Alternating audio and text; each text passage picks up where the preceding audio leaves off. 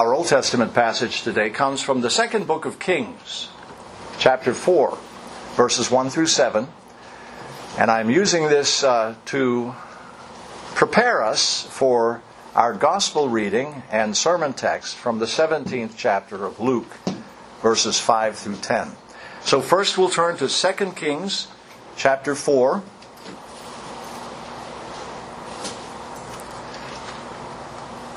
And then Luke chapter 17.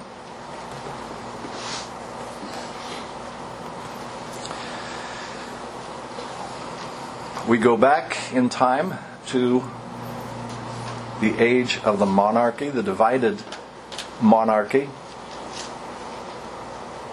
So many long years ago. God, however, has not changed. 2 Kings 4. Now a certain woman of the wives of the sons of the prophets cried out to Elisha,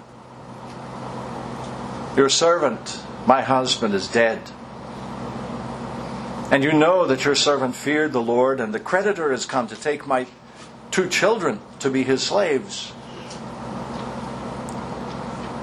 Elisha said to her, "What shall I do for you? Tell me, what do you have in the house?" And she said, "Your maidservant has nothing in the house except a jar of oil." Then he said, "Go, borrow vessels at large for yourself from all your neighbors, even empty vessels, do not get a few. And you shall go in and shut the door behind you and your sons, and pour out into all these vessels, and you shall set aside what is full." So she went from him and shut the door behind her and her sons. They were bringing the vessels to her, and she poured. When the vessels were full, she said to her son, "Bring me another vessel." And he said to her, "There is not one vessel more." And the oil stopped. And then she came and told the man of God, and he said, "Go, sell the oil and pay your debt, and you and your sons can live on the rest." And now we turn to the 17th chapter of Luke.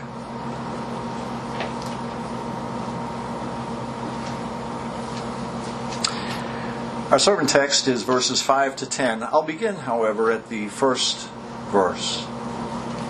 Jesus said to his disciples, "It is inevitable that stumbling blocks come, but woe to him through whom they come. It would be better for him if a millstone were hung around his neck and he were thrown into the sea, than that he would cause one of these little ones to stumble. Be on your guard. If your brother sins, rebuke him. And if he repents, forgive him. And if he sins against you 7 times a day and returns to you 7 times saying, 'I repent,' forgive him." The apostles said to the Lord, "Increase our faith." And the Lord said, "If you had faith like a mustard seed, you would say to this mulberry tree, 'Be uprooted and be planted in the sea,' and it would obey you. Which of you, having a slave plowing or tending sheep, will say to him when he has come in from the field, 'Come immediately and sit down to eat'?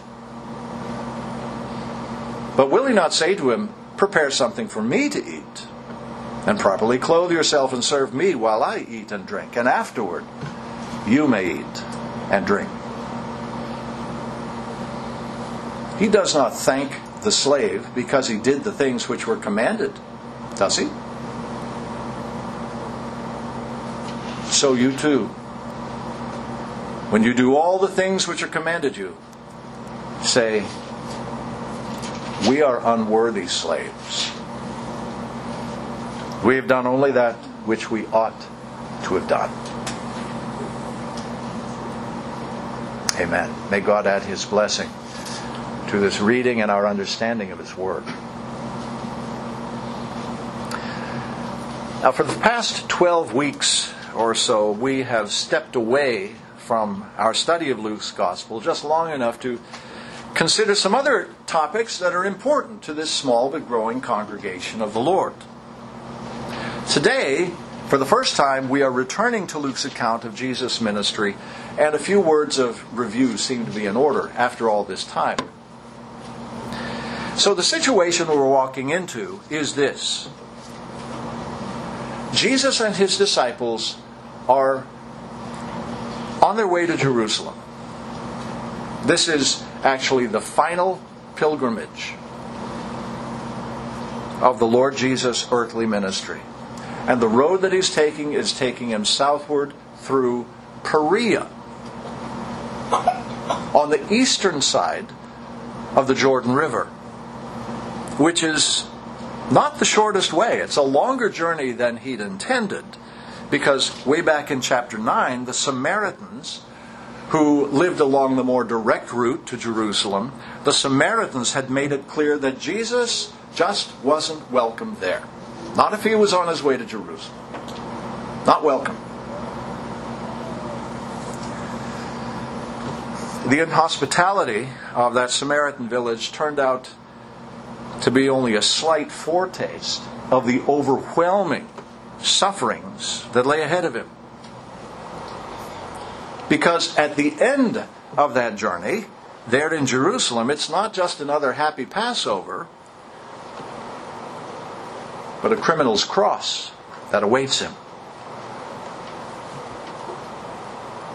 And with every step Jesus takes along the way, with every step, he knows this very well. He knows what's ahead of him.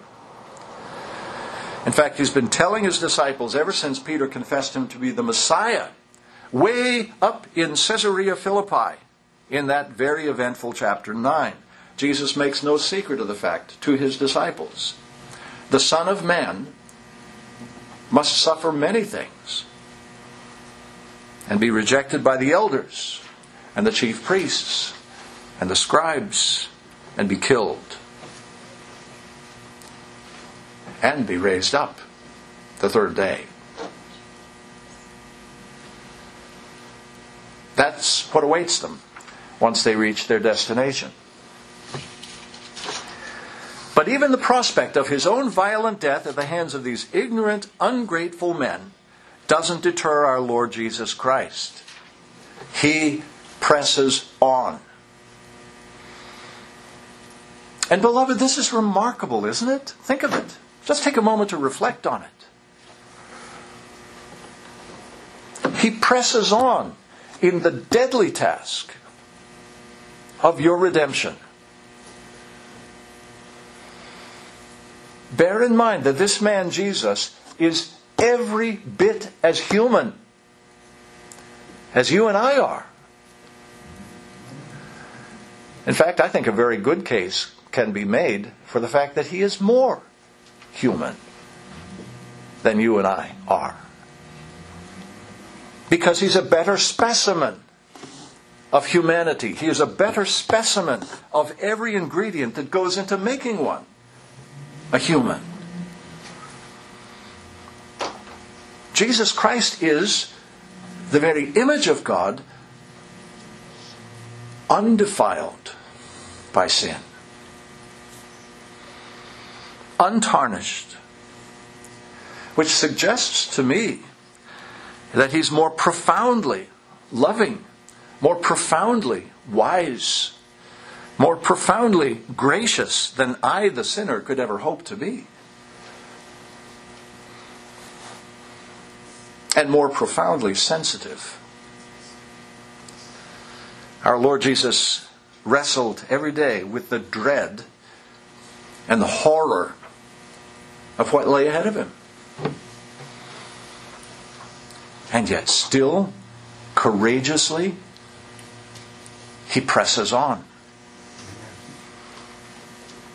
There's an occasion that John records for us in his 12th chapter when the calm, steady, unflappable Jesus says this. He says, "Now my soul has become troubled. And what shall I say? Father, save me from this hour? But for this purpose I came to this hour. His own soul is troubled, and still his relentless love for sinners urges him onward, on his southward course toward Jerusalem and the cross. But friends, that's not all that makes this journey so remarkable. Because even these prospects weighing upon his mind and heart, even with them there, in his mind, in his heart, still he's gladly teaching the crowds that came to him and that followed along with him along the way. Jesus is not in some self-isolating, foot-dragging, sulky, deep blue funk. He's not. By word and deed, he's teaching them concerning the kingdom of God, a kingdom of which it must have become increasingly clear to many of those who followed him that this man himself is the king.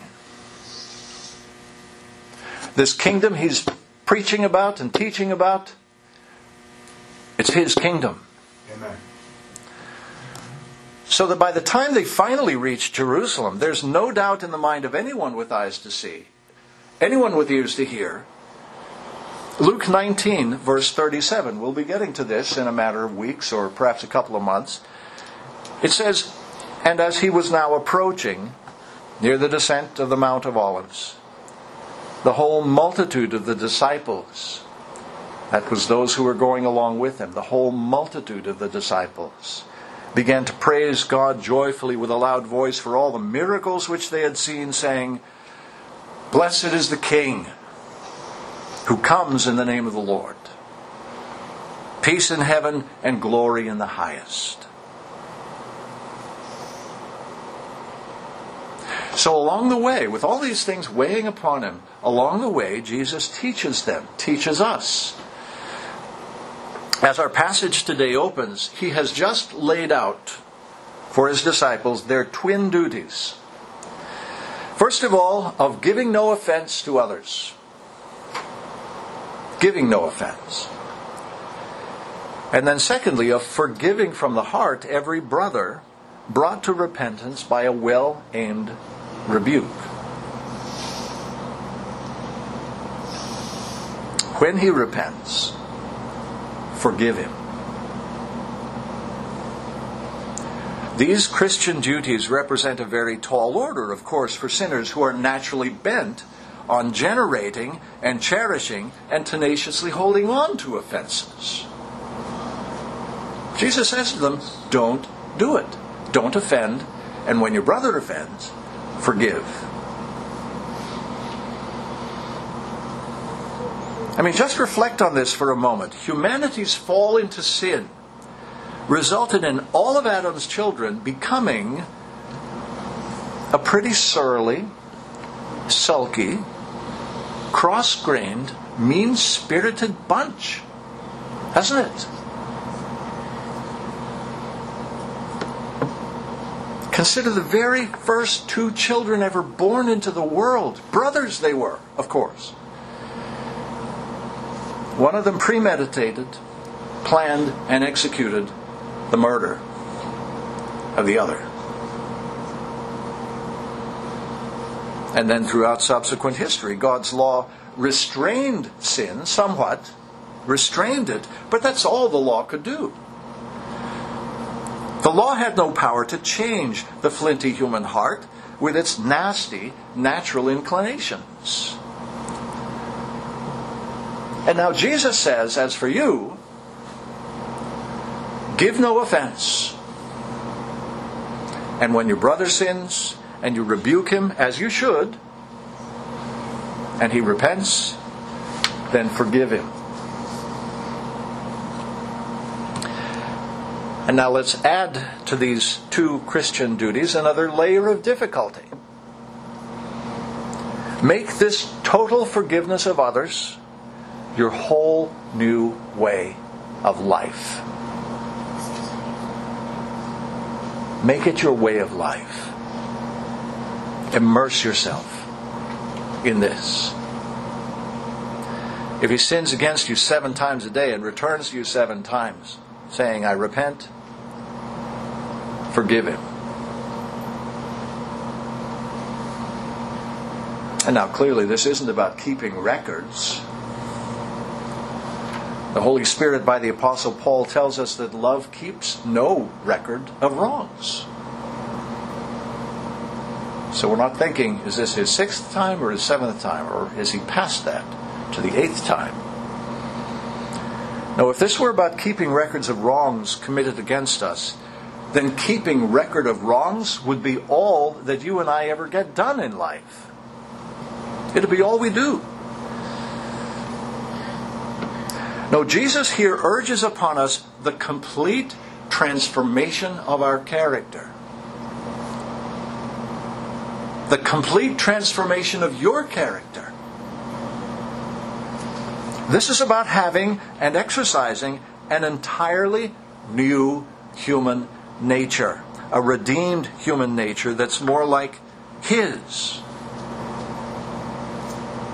A new nature inclined neither toward sin nor toward bitterness, wrath, malice, anger, clamor, resentment, or the holding of a grudge.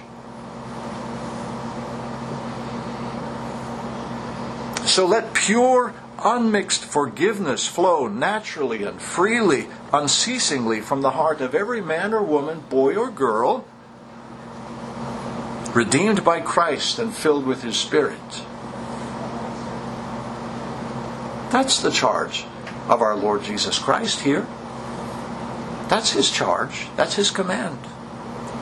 That's the solemn duty of His disciples. While life lasts, let the grace of forgiveness, full and free, pour out of you endlessly. Endlessly, like that widow's oil that we read about in the time of Elisha. Oil that has the power to settle debts and bring healing.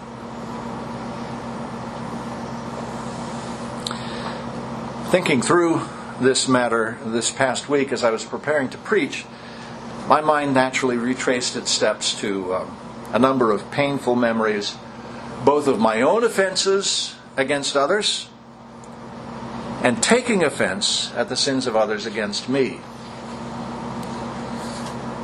Some things are just pretty hard to let go of, aren't they? They're hard to let go of. And I'm thinking back to things that took place 15 or 20 years ago. It's no wonder then that upon hearing their charge from the Lord Jesus Christ, the apostles said to Jesus, increase our faith.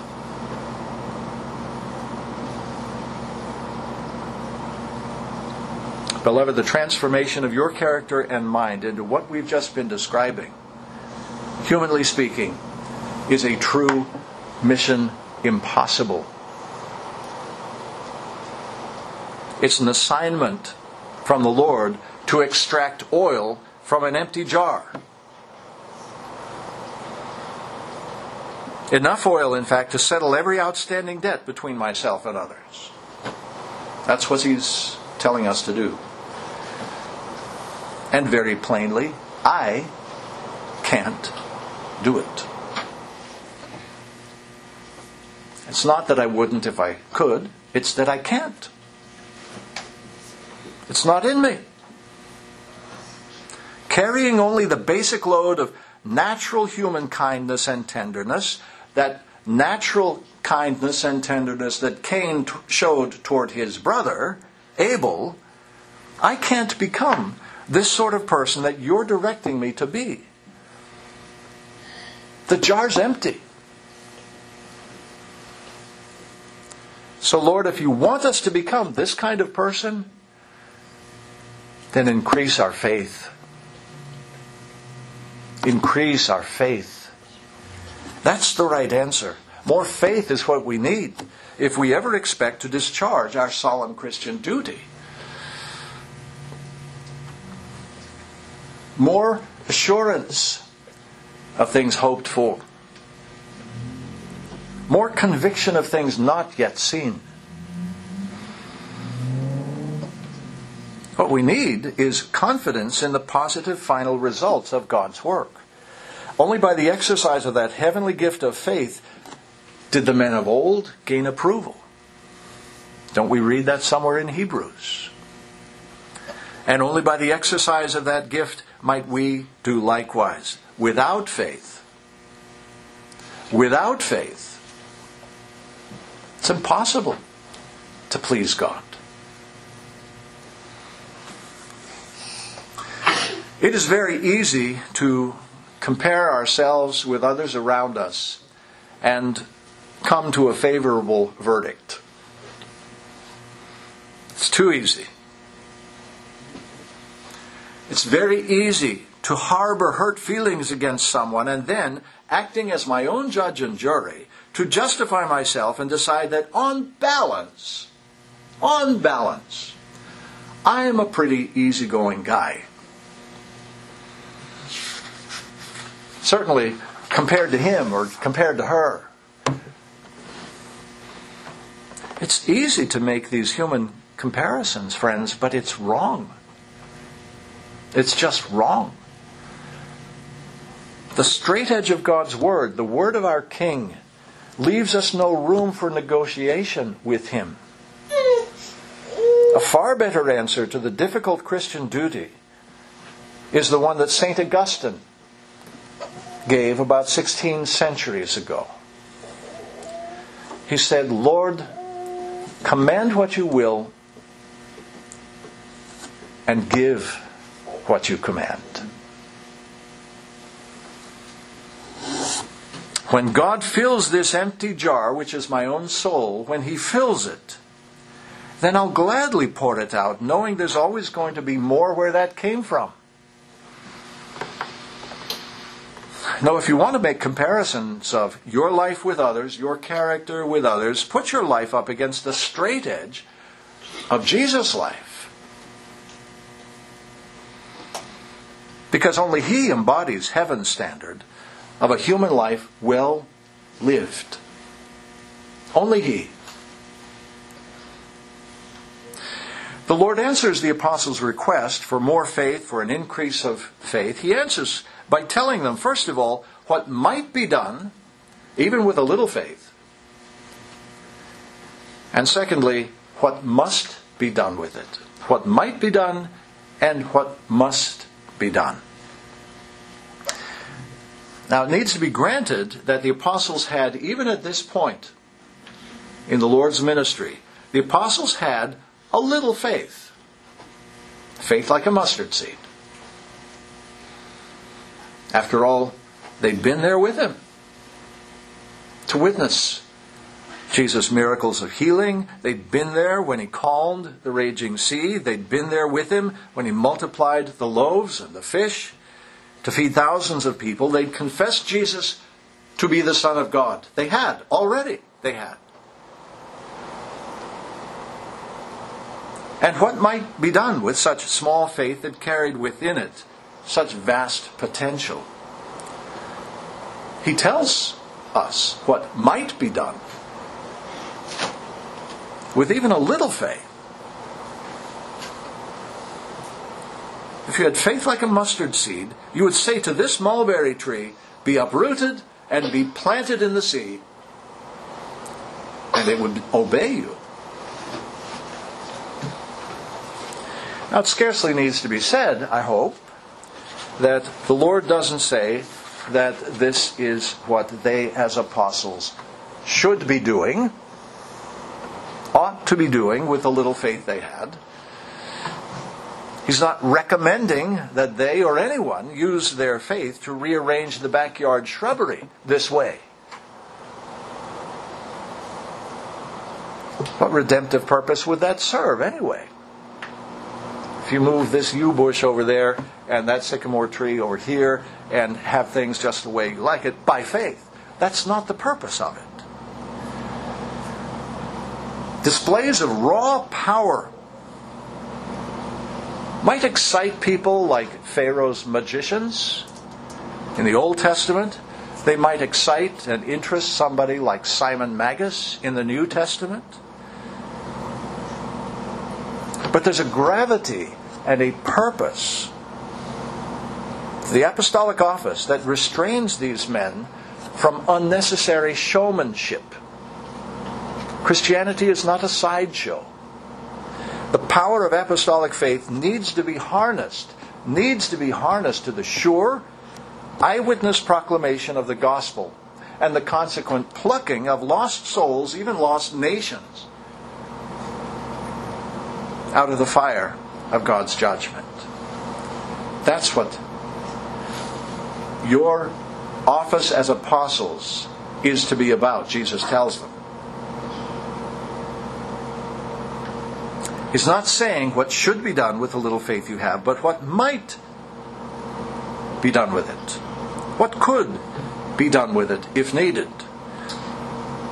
And think through the book of Acts. The apostles would, in fact, on occasion, be called upon to do some pretty spectacular things, wouldn't they?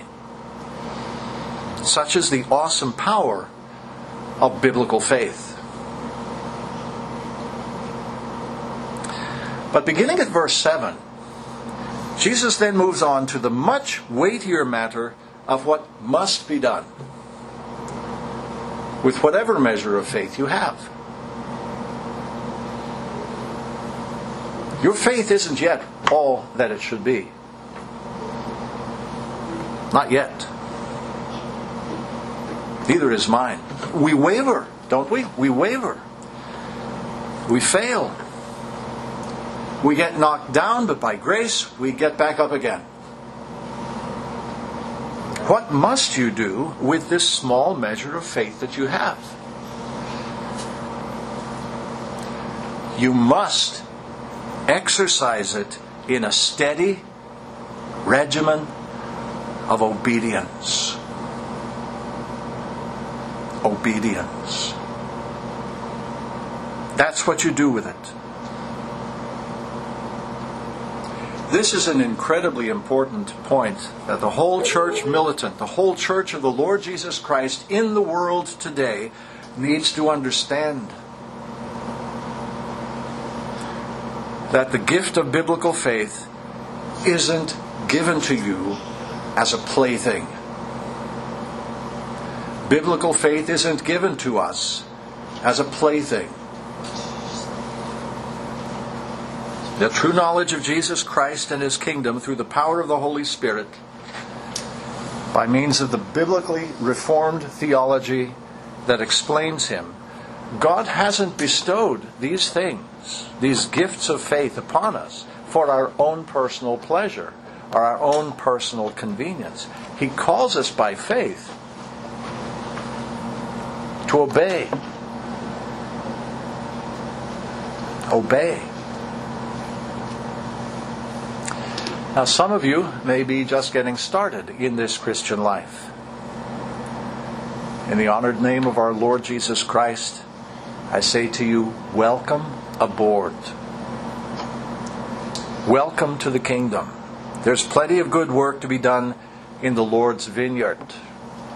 And we're glad for your help as together we glorify and enjoy God under the common yoke of Christian obedience. Others of you, of course, have been at this for a long time now. You've been plowing the Lord's fields. You've been planting the seed of His Word. You've been gathering in the first fruits of His harvest. Some of us have been tending His sheep for years. And now here we are today, and I have to ask the question, have you and I, who've been at this for a long time, servants by grace of the Most High God, have we by now paid our dues? Have we? Do you and I have the liberty now, after all these years of serving the Lord, the liberty to just kick back and leave the rest of it to others? Let someone else do the work that remains? This past week, on Thursday, the 8th of April, 2021, happened to be the 30th anniversary of my returning home after Operation Desert Storm, the first Gulf War, April 8th. For over 6 months in Saudi Arabia and Iraq, I had the honor of serving as chaplain to a battalion of 930 combat engineers of the Army's 1st Cavalry Division. And that anniversary on Thursday prompted me to think back to the very beginning of my pastoral ministry nearly 37 years ago. Only 2 or 3 of you, I think, were even around back then. And charitable hearts among us might be inclined to say, just let Methuselah retire. But whatever my paid employment situation might be as pastor, the truth is that under the terms of our covenant agreement described here in verses 7 to 10, our Lord Jesus Christ gives none of us the option of retiring from His service. None of us. By the gracious gift of faith, I am today a slave of the Lord Jesus Christ. By the grace of faith, I'll keep serving in some capacity up to and including the day of my death.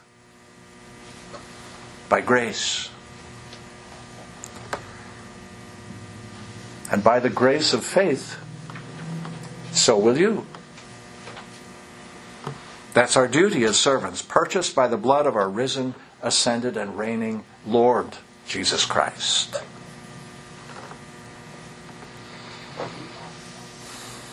Beloved, what might be done with a little bit of faith is spectacular. But what must be done with it, with whatever measure of faith you have, is really no less so, no less spectacular. Because what must be done is this. This is your solemn charge. Obediently to press on through every difficulty to the very end, and so prove yourselves to be imitators of your Lord Jesus Christ. Amen.